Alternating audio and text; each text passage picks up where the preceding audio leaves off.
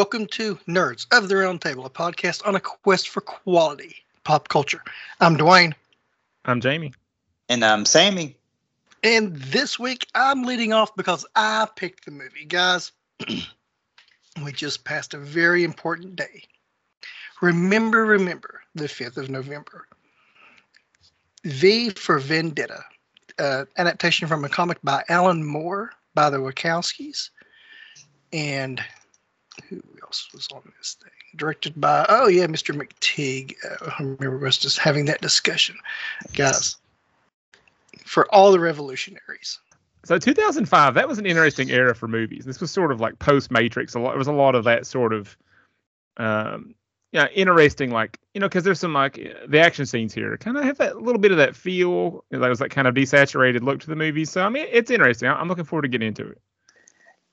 I think what I find interesting, especially after we talked about Constantine last week, and then now we've got, V this week, and we're in that 2005, 2006 range. It's almost like they were digging through the back catalogs, trying to say, okay, what could we do next? What could we do next? What could fit the feel that we're putting into these movies right now at this moment? So I think it's an interesting snapshot in the movie history. Yeah, you had a lot of casting, about with the comics. Some of these, like this is a Vertigo comic. I know, you had some other things flying around at this time, but very, like I said, very visually interesting coming out of, that Matrix era, trying to find the heroes, anti-heroes, and whatnot. But it's time to keep it 100. 100. 100. All right, now I'm leading off, and I'm kind of glad I'm leading off. My Keeping 100 is very fresh. Very, very fresh.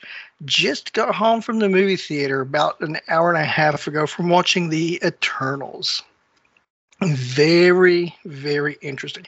I missed Shang-Chi in the theater, and I really hate that. I wonder how, if any connection this would have. I know this takes that celestial eternal view and really tries to meld it to our heroes we have here on Earth. And I really, they've done a really good job. They really had a well-developed story. And, of course, it's Marvel, so you're going to have some great effects, some great fight scenes, and a couple little twists that I wasn't expecting.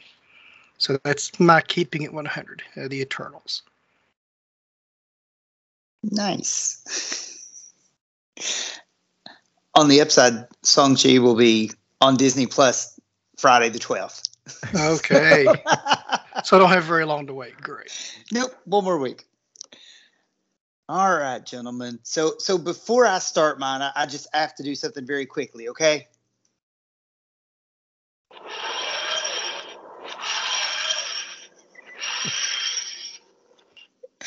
All right. If you know what that sound is, then you know the Doctor is back for an all-new, all-different adventure for Series 13, titled Doctor Who Flux. I don't know yet. Series 13 is definitely more wibbly-wobbly than usual, with this new venture actually being a 6-part mini-series event. So Jodie Whittaker returns for her final trip in the TARDIS, at least counting also the 3 specials following Flux. But Chapter 1 alone, we're given teases, dangling plot threads, and hopefully we'll get those answered by the final chapter. But face it, one episode, we got 2 new adversaries. They brought back Centaurans and Weeping Angels. They debuted a new alien species called the Lipari, an anthropomorphic race of dog people, and introduced a new companion. So that's a spectacle for any doctor or showrunner. I think the biggest thing I'm interested to see if serialized storytelling is going to start becoming more the norm for Doctor Who, especially with the next Doctor and Russell T Davies coming back as showrunner. But I guess only time will tell. But that's why Doctor Who Flux makes my Keeping It 100 this week. I love it when Sammy gets excited about something he's passionate about, gets all tongue-tied. I know. I've been excited all week. I've watched the episode twice. I need to watch it a third time. The second episode's on like right now as we're speaking. So, Well, I'm impressed with your commitment to the podcast. hey, my friends come first. So. I've got to get caught up. I have fallen off the Who bandwagon, and I've got to get back on.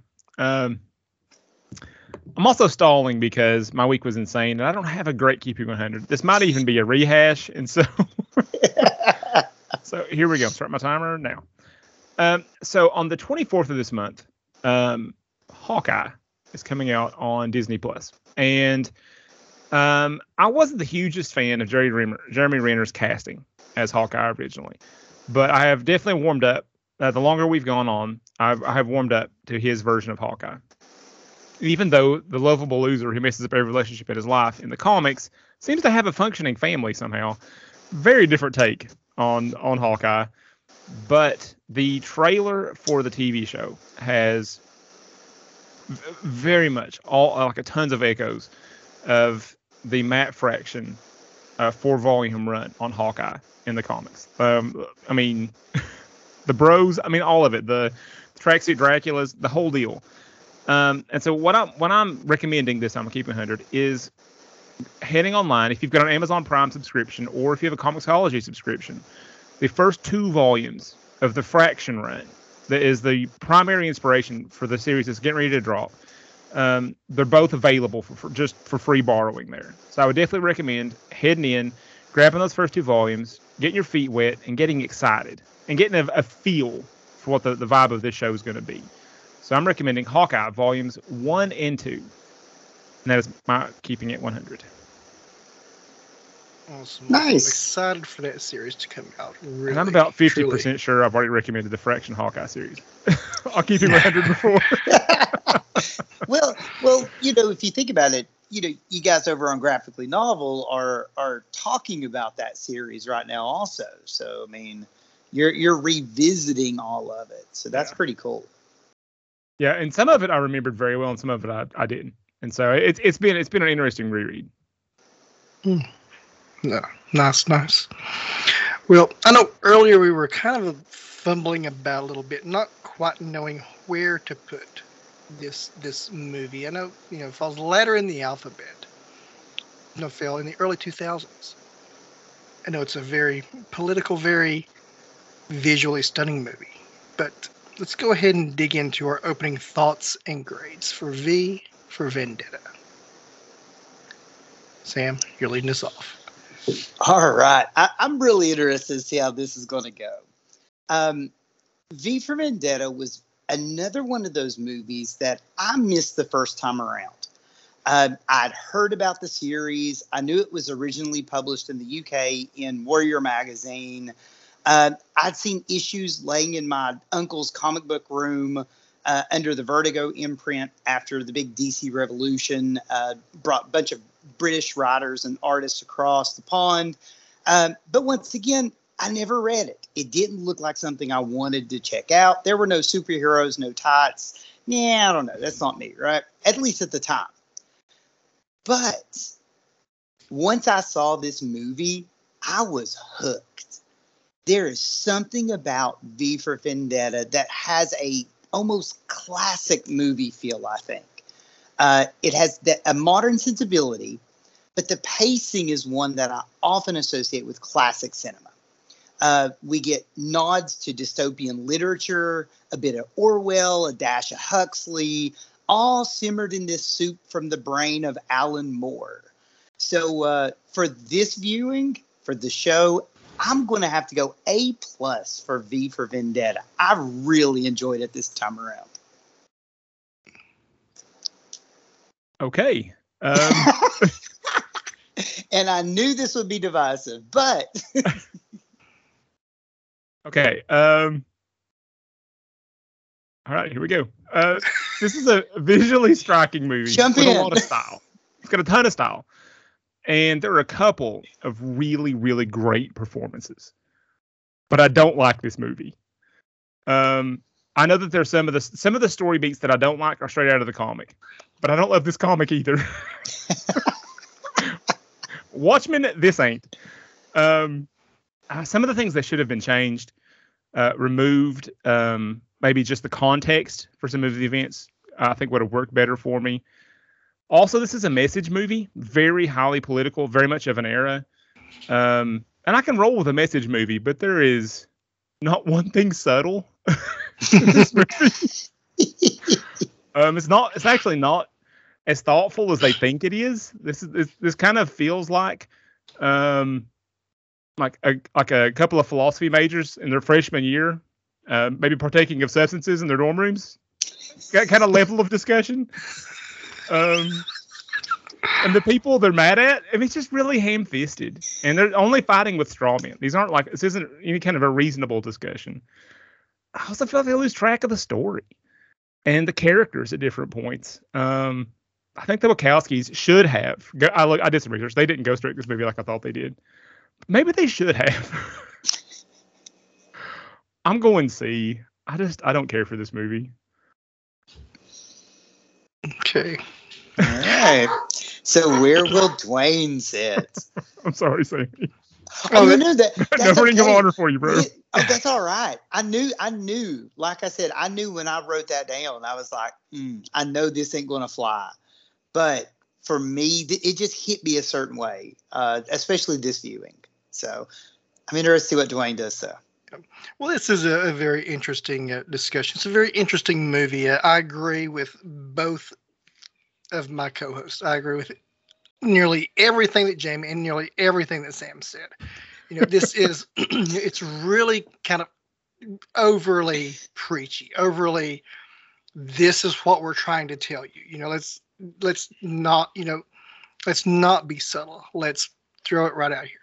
But, you know, it also has that old cinema feel. You know, the pacing is like another reference to Count of Monte Cristo. You know, it's kind of those old beats going through there.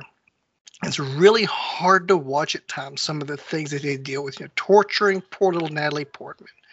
You know, I mean, that's tough. The just the hatred and bigotry is really difficult.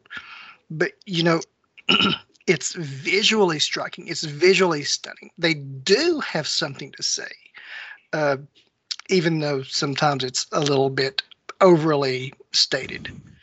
You know, the movie, I feel, maybe about 30 minutes too long, possibly, but I still enjoy it.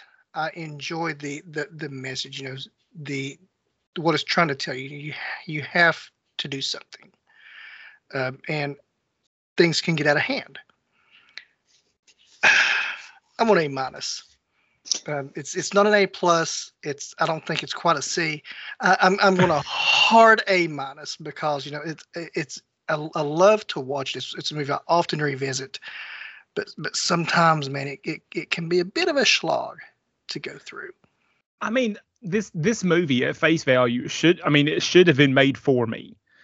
I mean, if you've got a distinctive visual style, like you're halfway home with me. Yeah. And it's got, I don't want to get political on the show, but parts of this political message are right up my alley. Yeah. It should have appealed to me. But it just, I don't know, it doesn't work. And there's parts of it that, I don't know, it just doesn't hold together. Is part of that because to me, essentially, with this story basically coming about in the 80s, this is directly almost a punch against Thatcher's England. Yeah. Does that message still resonate today, though? You know, in the context that it is. You know, I mean, that might be something to question.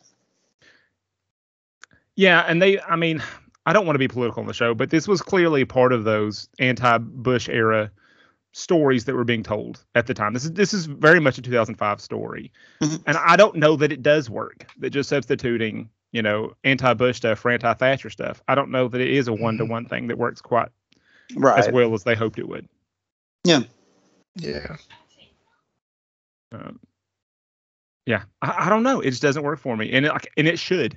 I mean, it really should. You got all the wordplay. I mean, I love wordplay and stuff like that. I mean, it just got some cool action scenes.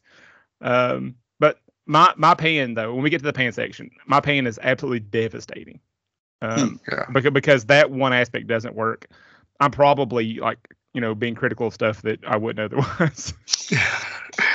Well, Jamie, since you've already mentioned it, we can't have our pans without our fans. So let's go ahead and roll right in to what we love about V for Vendetta.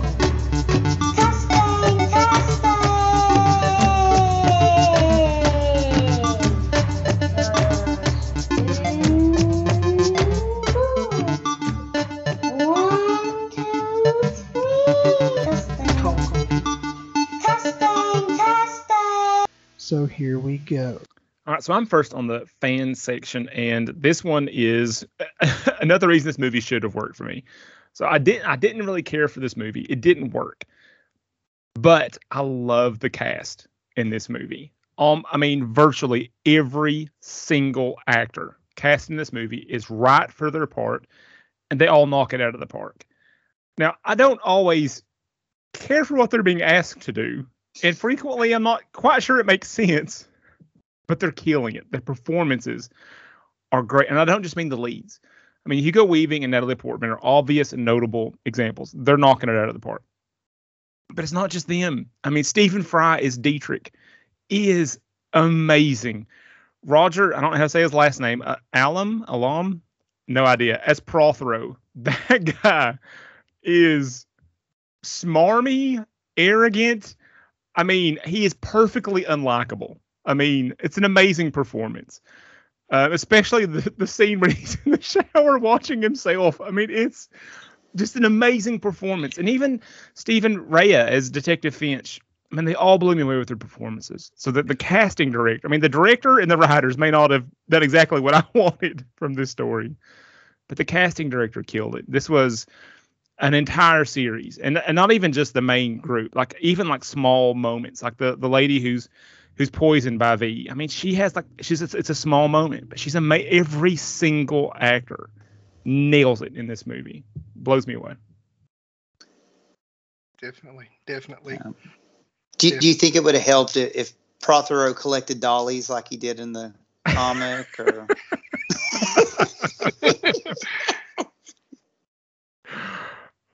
I don't know, but that was an interesting character, and that dude just was chewing scenery. I mean, just over the top awesome. It was great. The voice of fate. Yeah. Well, my fan is, this movie addresses a truth. We all have a responsibility. Not like, so don't want to get political, but, when you let a regime, go crazy, you give up your liberties, you give up your rights. We all have a responsibility. This movie addresses that, and it makes you look that right in the face and how ugly both sides can be. And even V addresses himself. He's lost sight of everything. For 20 years, he had waited for that moment, and he had become an extremist also. But that's my fan, is just how much the movie addresses your civic responsibility. All right, gentlemen. So I guess I'll finish this out on our fan. And I think right away, you guys already know what I'm going to say. I love the Britishness of this film. The Wachowskis and McTeague did what Constantine did not. They stuck closer to the source material, and they still gave us British characters. V stays true to that setting that Moore provides. And we have Jamie, you alluded to it, so many great British actors. Sir John Hurt, Stephen Fry, Rupert Graves, Timothy Pigott-Smith. All these are really recognizable faces across the pond. And we'll talk about my pan later. But each of them are seasoned actors of the stage. They've had roles on the big screen, on television, and they come full barrel on this movie, and they bring some fantastic performances. So, these were the type of actors that V for Vendetta needed to keep this story working, at least for me.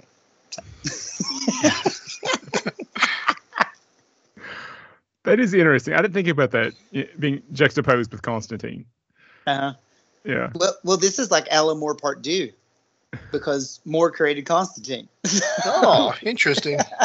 I didn't know that. Yeah, he created Constantine while he was writing Swamp Thing. Wow, that's right. I had forgotten that. Yeah. All right, guys. We're ready to go get our eggies in a basket in our pan and fry it up.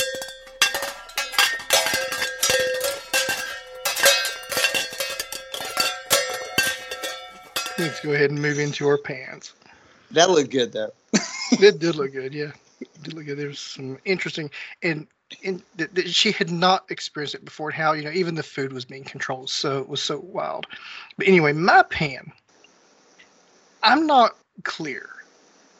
I know it's kind of referenced a little bit in the movie, but it seems like one of those threads that they dropped. Did V have superpowers, or was he just immune to the virus? Just regular guy who escaped. What is the deal with V? I know we never see his face. It seems like he would be scarred. I know there's a reference to no eyes. I know we have, when we do see, he has the glasses and the fake facial hair. I mean, is he a superhero? Is he a mutant? Or did they turn some gene on in the experiments? Is that in the comics, Sam? They just hint at the idea. Maybe it's just not even it's not even straightforward there, to be honest. Oh, they really? just hint that there was some testing being done. But he does walk out of the fire and scream and flex. Yeah. Well, I know superhero. I know he hints at he is what they made him. And I know that there are statements, saying that there's a secret in his blood, for what they were looking for. So I don't know if they turned something on, or if he was already what it was, what situation was there. Mm-hmm. But that's my opinion. That was kind of unclear. Or we're dealing with a superhero, or just a really political zealot. Yeah, I think the political zealot's what matters. That's what they cared most about. Or that's what they're going for. Yeah. That's what they focused on more, at least. All right. I think my pan is almost the inverse of my fan. I'm talked about a lot of actors that I recognize from different television shows and movies from England that I've watched. But these are really not household names in America cinema. Natalie Portman is probably at this point was one of the most recognizable faces. I mean, we get Hugo Weaving's voice, but we really don't ever see Mr. Smith or Red Skull or Elrond. We just hear his voice. So, I mean, he's not even that as recognizable if we would have seen him and be like, oh, Mr. Smith kind of deal. So I can see maybe how this wasn't something that drew a lot of people in. There's not a lot of recognizable faces for an American market, I don't think. This probably was like peak Natalie Portman era, though. Oh, yeah. All right. Yep. Well, that leads right into my pan. So, I don't buy the V-Evie relationship at all. It doesn't work for me. And I don't just mean after he tortures her into loving him or something. I don't know how that works. But like from the word go, I mean, it's cool that he rescues her and all that jazz, but like I don't buy their connection. And I don't understand like why he wants a sidekick other than he was just lonely or something. But her draw toward him, I never buy it. I don't know if it's a chemistry issue between the actors.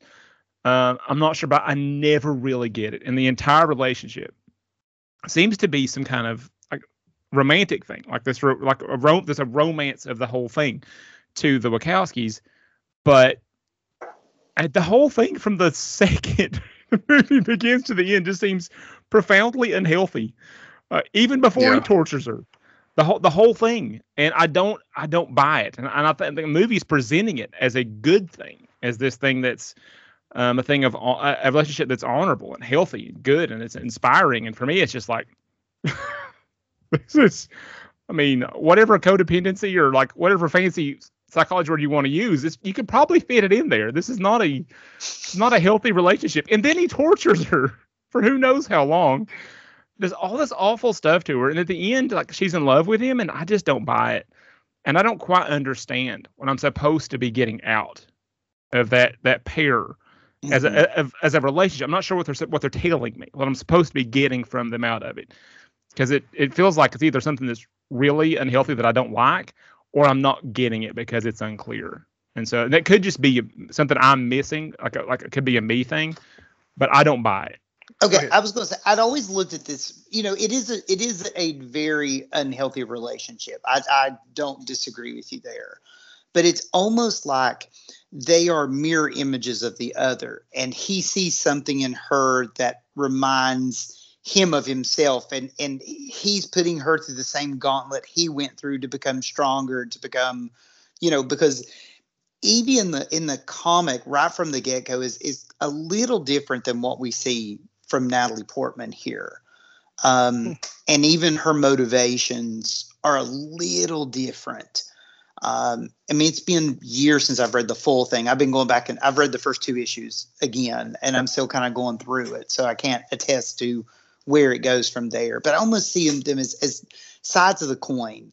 And it's almost like they have this almost unhealthy relationship because they see something in each other that they connect to.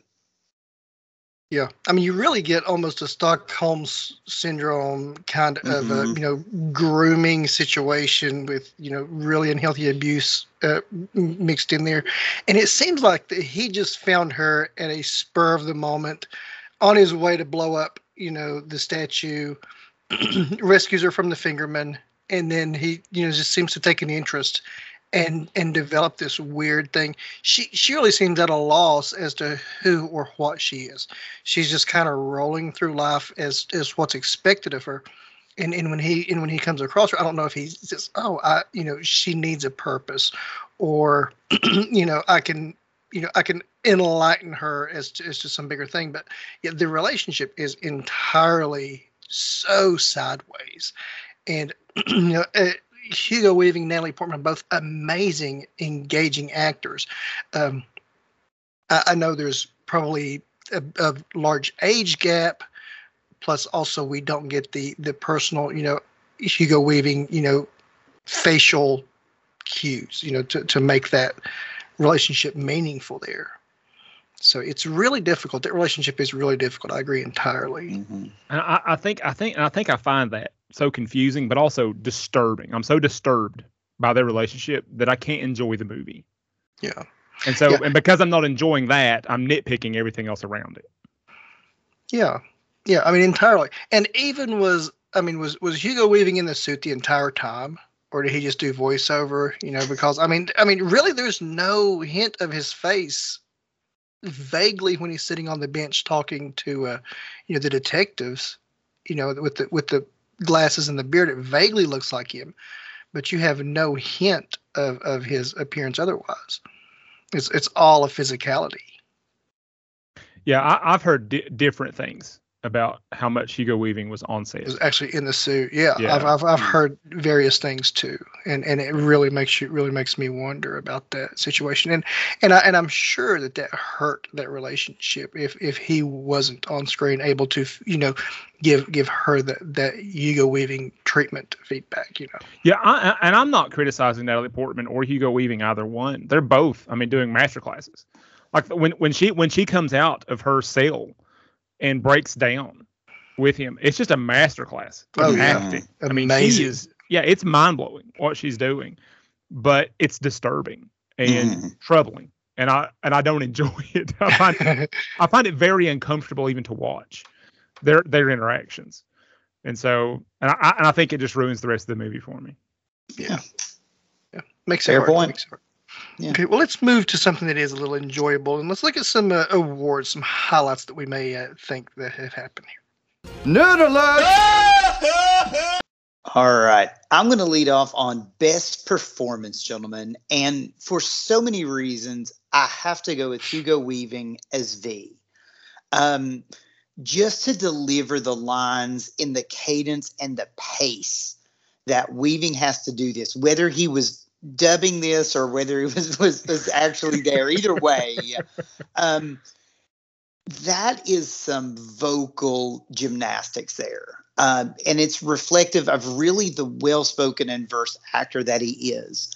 I do wish there were some outtakes somewhere because I would love to see those. That would be fun. I mean, can you only imagine? But I think beyond that, I think Weaving helps us as a viewer to understand, whether we agree or disagree with V, how he is this revolutionary who goes too far, but there's also something sympathetic about him. And I think Weaving brings that to life really well. Yeah, I'm going to go with the other half of that disturbing pair. I mean, I'm a big fan of Natalie Portman, except when she's mooning over Chris Hemsworth.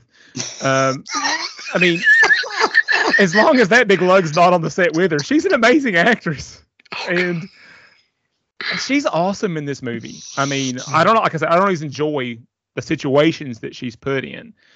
But, I mean, whatever she's called upon to do for every scene she's in, she's absolutely stepping to the plate and knocking it over the fence. I mean, every single time. And it's not just the scene we already talked about where she comes out of the cell. It's every moment, like, emotion is called for.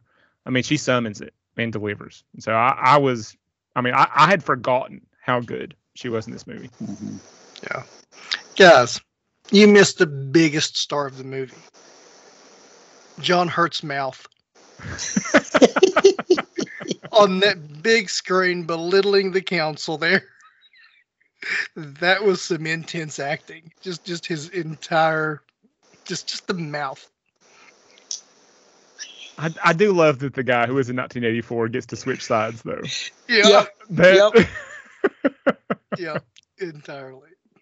And every time his big mug was on the screen, I was thinking that. Who's Big Brother now? Yep. All right. So for me, I'm up first on best scene, and I'm gonna go with the big confrontation between V and Creedy and the Fingerman. Also, Fingerman, is there a worse nickname for henchmen in the history of all of henchmen? Anyway, but that final confrontation, I mean, I wasn't super familiar with the guy who was playing Creedy, but that's probably his best scene. I mean, his interaction with maybe Hugo Weaving on set, and then that sort of creative. I think that was the coolest fighting that whoever was wearing the mask at the time got to do. And that was probably like the purest fun that there was in the movie. Was that moment? Yeah. Well, you completely stole mine. That was going to be mine. So I'll go a little bit sideways here. I loved seeing the populace take to the streets in the masks. Just the visualness of just the dark robe and the mask. It was, neat. Some people were creating chaos with it. Some people were, trying to do some good, playing around. But it caused confusion everywhere. When finally the guards stood down and let people do the right thing. Mm-hmm. Yeah. All right. Okay. JB, do you have something there you wanted to? No, I watched this movie with a a person who had thoughts. Had very different thoughts than Sam Mitch articulated about that scene. So, I mean, than Dwayne did. I'm sorry. Okay. I'll tell you when we're done. Okay. No, I'll tell you now. I was watching with my wife, and when they start taking off their masks, she was furious. She's like, "Half these people are dead. What is this?" Yeah. That was weird. Yeah, I thought that was weird, and that wasn't what I was referring to. I was Okay. referring to the people standing up. The people taking to the streets, the people coming out. Okay, I got you. It wasn't like, oh, these are the people that died in the, in the experiments, or the little girl that got shot, whatever. I mean, that was weird, but I was just talking about the experience of them going en masse to a purpose. When those masks came off, she was angry. I've got thoughts about that, but I don't want to say anything because it may take a quote. So, okay, sorry. I'm going to go best scene. I love the reveal of the Shadow Gallery.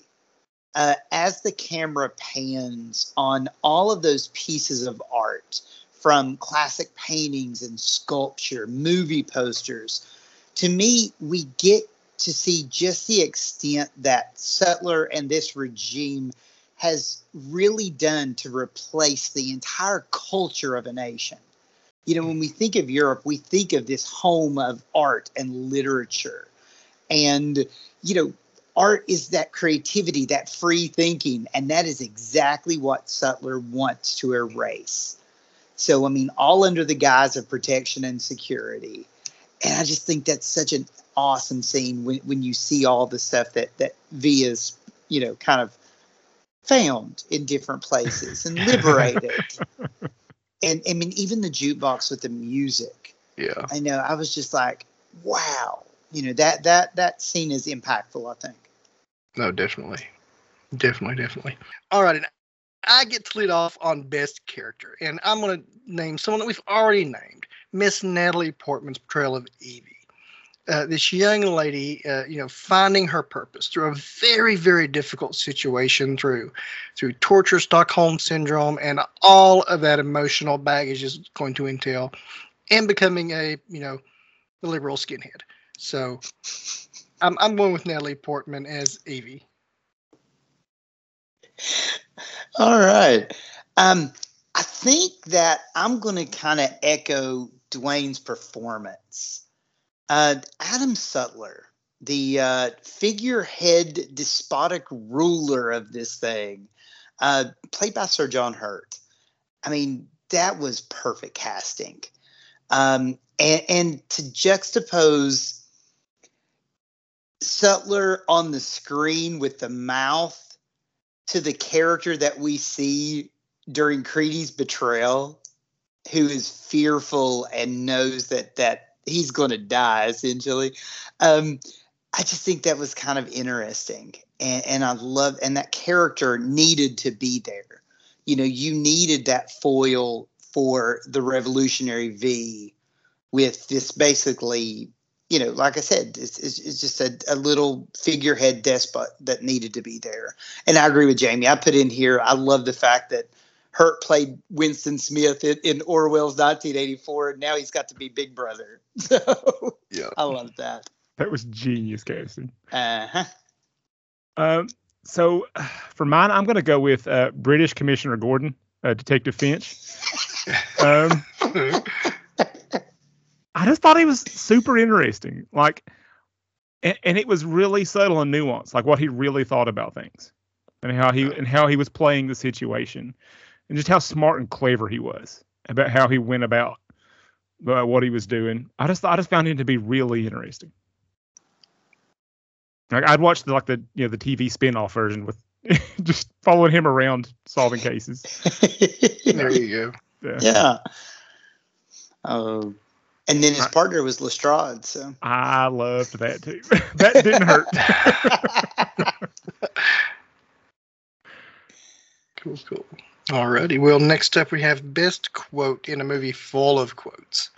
Sam, what do you have, sir? All right, gentlemen, say a little prayer for me, okay? Here we go. Voila! In view, a humble vaudevillian veteran, cast vicariously as both victim and villain by the vicissitudes of fate.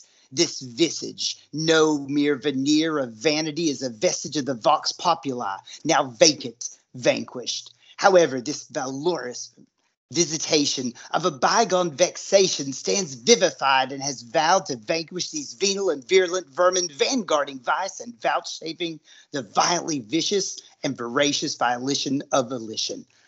The only verdict is vengeance, a vendetta held as a votive, not in vain, for the value and veracity of such shall one day vindicate the vigilant and the virtuous. Verily, this vichyssoise of verbiage veers most verbose.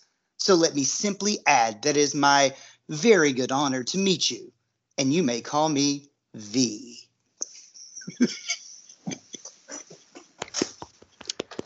Bravo, my dear sir. Thank you. Bravo. Thank you. I believe Sam just won the show there, and the internet cooperated for a change. Yeah, I am so glad. I kept going, man, if this breaks, I got to go through this again. No, that is the right answer. I wasn't brave enough to attempt it on the show. Nope. Yep. Sam, you're right, but yeah, neither of us are brave enough. So good job, dear sir. I've read this all day long. Kept going, okay, get it. You know, Betty Botter, trying to get my lips going for it. No, but that and Hugo Weaving with that voice. Yes. And the way he delivered it with just such verve, the only V word he didn't use. Yes. I mean, it was just, it was awesome. I went much simpler and probably more close to the heart of the thematic heart of the movie. People should not be afraid of their governments. Governments should be afraid of their people. Yeah, that's another great one. Great one. And that was on my short list, Jamie.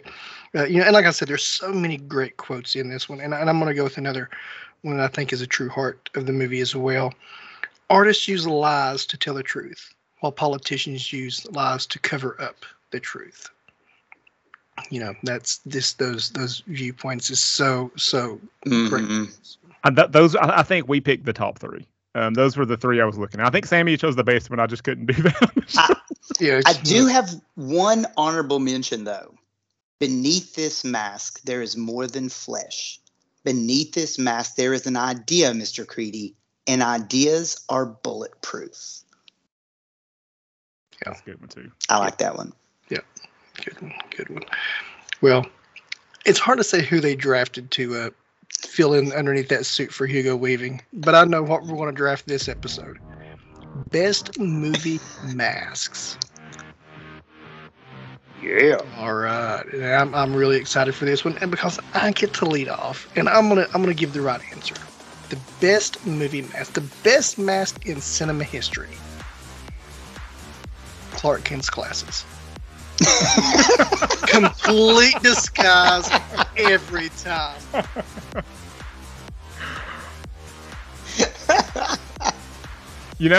I used to mock that viciously until I saw the article, a thing where what's his name? I'm completely blanking on it. The guy who's playing Superman now. Cavill. Henry Cavill. Yeah, Cavill went outside the premiere of Superman just in the street clothes and stood outside. Nobody recognized him all day long. I'm like, man, the glasses do work. Yep. Yeah, it's amazing what small things can do. Mm-hmm. Okay, that was really clever. Language. Yeah, Christopher Reeves, when he put those glasses on and changed that body language. Oh yeah. He was the best at it. Those two little subtle things that you would never think about didn't change nothing about the appearance of his face or hair. Mm-mm. Just posture and some spectacles. Okay, we're going actual mask and not being as clever as Dwayne has. The best full-on mask in the history of movies is Michael Myers in Halloween. Oh, I knew somebody picked that one. Most iconic, really truly iconic. Yeah. Shatner's never looked more scary.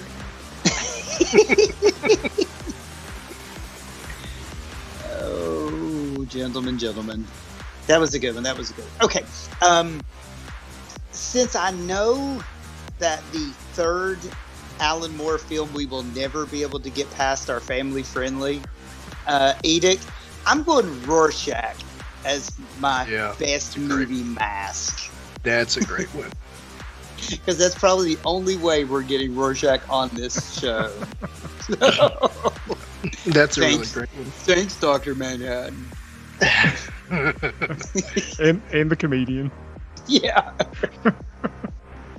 Well, I'm up for the second round here.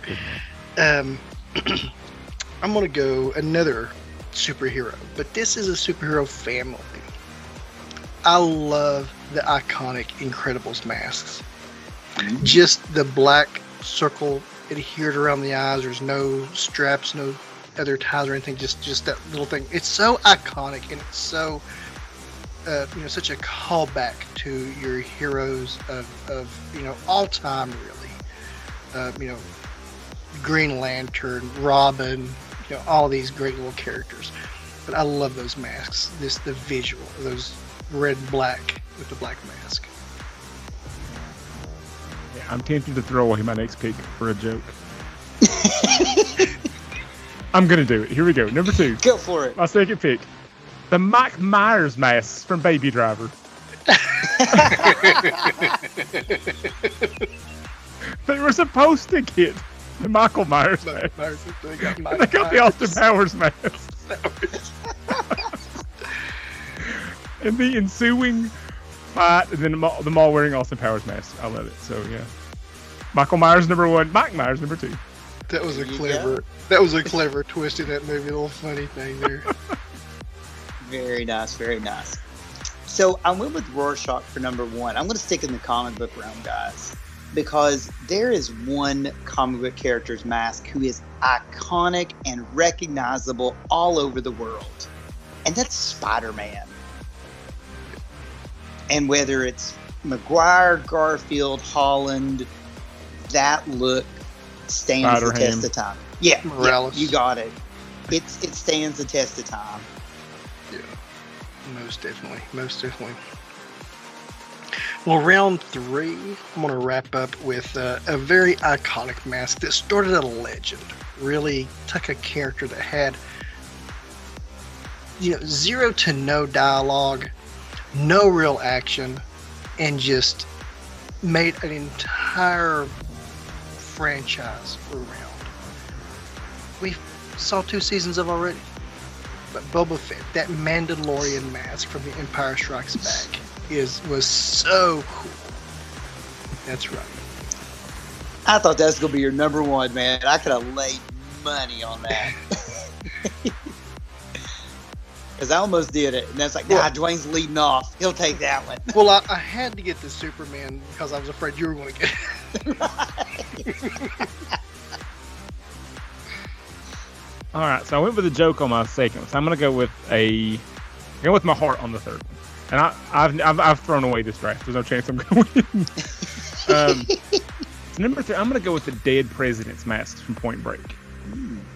And I just think that for me, I think it was through the age I saw it that idea of robbing a bank with the president's mask and it's the way those robberies played out, and that scene where Patrick Swayze looks back. I think he's wearing the Reagan mask when he's being chased by Keanu. He looks back with the Reagan mask on. Just something about that was just really powerful, and just I think I was like 12 when I saw it. Like 12-year-old Jamie thought that was the coolest thing he'd ever seen.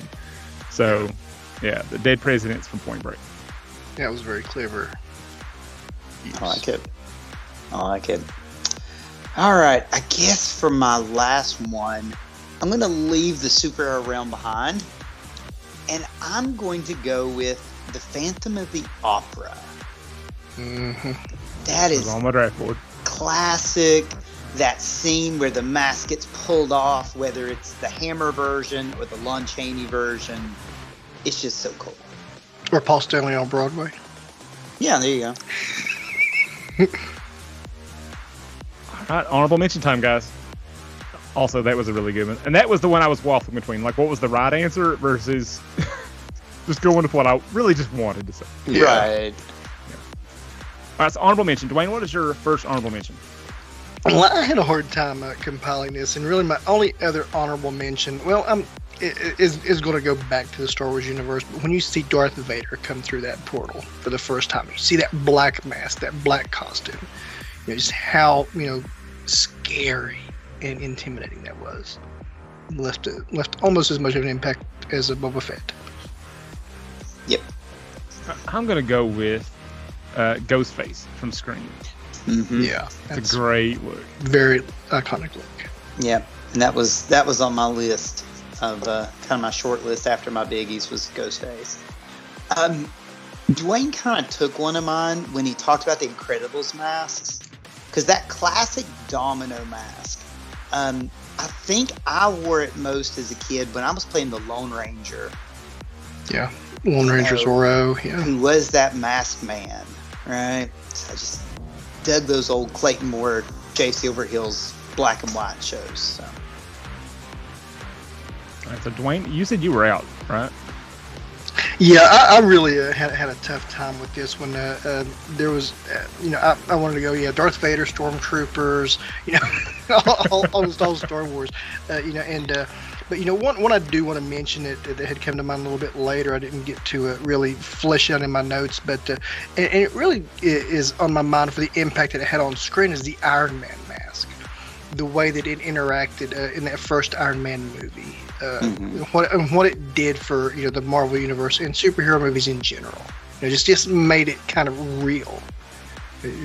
We can do this and make it what it is, and it still be believable and real. I've got two more, and one, it's not a great movie. It's another Wachowski movie. That's not one of their good ones, but the Racer X look in Speed Racer was a really cool look. Yeah, that was very, very visual. Yeah, very cool. Well, if we're talking about movie masks, I had to go with The Mask. Just the wooden part, not the prosthetics, but just the actual wooden mask. That was used to put on his face and before he got all green and stretchy. But yeah, I'm surprised nobody went for the Silence of the Lambs. Yeah, it's a pretty iconic mask. That's a very iconic mask. Yeah. I don't know who wore it best, though, Anthony Hopkins or Steve Buscemi and Con Air.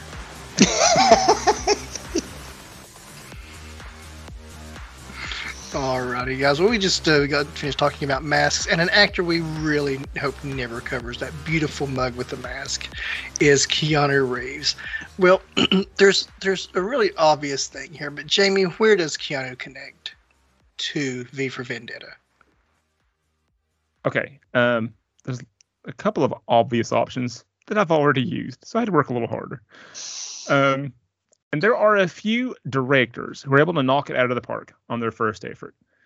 And then some of them never reach those heights again. Sam Raimi on Evil Dead was a great debut. Quentin Tarantino on Reservoir Dogs. Wes Anderson with Bottle Rocket. Sam Mendes with American Beauty. George Miller with Mad Max. That was his first movie. Made it with like $3 and some duct tape. Night of the Living Dead by Romero. And then there are some who make their best movie with their very first effort. Frank Darabont. His first movie was The Shawshank Redemption. I don't know if he's ever going to top that. I don't know if he can. James McTeague is one of these. I don't really care for this movie all that much, but it's still his best work as a director. But he has a pretty amazing career as a variety of titles, but as the second unit director, assistant director. I think it's the same thing with just different productions, use different titles. He worked on Dark City as assistant director. Attack of the Clones. I think he was second unit director on that. Speed Racer, No Escape, and the beloved Street Fighter. But most importantly for our purposes on this episode, James McTeague was the first assistant director on all three Matrix trilogy movies, starring our beloved Keanu. So James McTeague is this week's Keanu Connection. Kaboom. All right. There you go. Good job. Well, that was our episode for V for Vendetta. So hope you guys enjoyed the episode. I hope you enjoyed the movie, and the message there was trying to say a little bit deeper things. Coming up next, we have one of Jamie's picks. So Jamie, why don't you tell us what we're going to be reviewing next? We're on safer ground next week. We're on a Christopher Nolan movie. I think everybody likes Christopher Nolan. And also, we've talked about this movie before, and I know we all like it. So next week, we are watching The Prestige, the Nolan movie starring Batman outside of the cowl. So, magic, trickery, amazing performances, and great cast. All of the Nolan regulars. It's going to be a great time. You have a Batman versus the Wolverine. Yes. Yep, very interesting. And this is available with a subscription. if you have Hulu, Epix, or Spectrum. If not, you can drop a $3.99 for a rental on it across the board, pretty much anywhere from Prime, Apple, Vudu, Redbox. So check this movie out. Very, very worth your while. So as we prepare to watch The Prestige, Jamie, what are we going to do? We're going to make sure we stay out of competitions with Christian Bale as we keep it nerdy.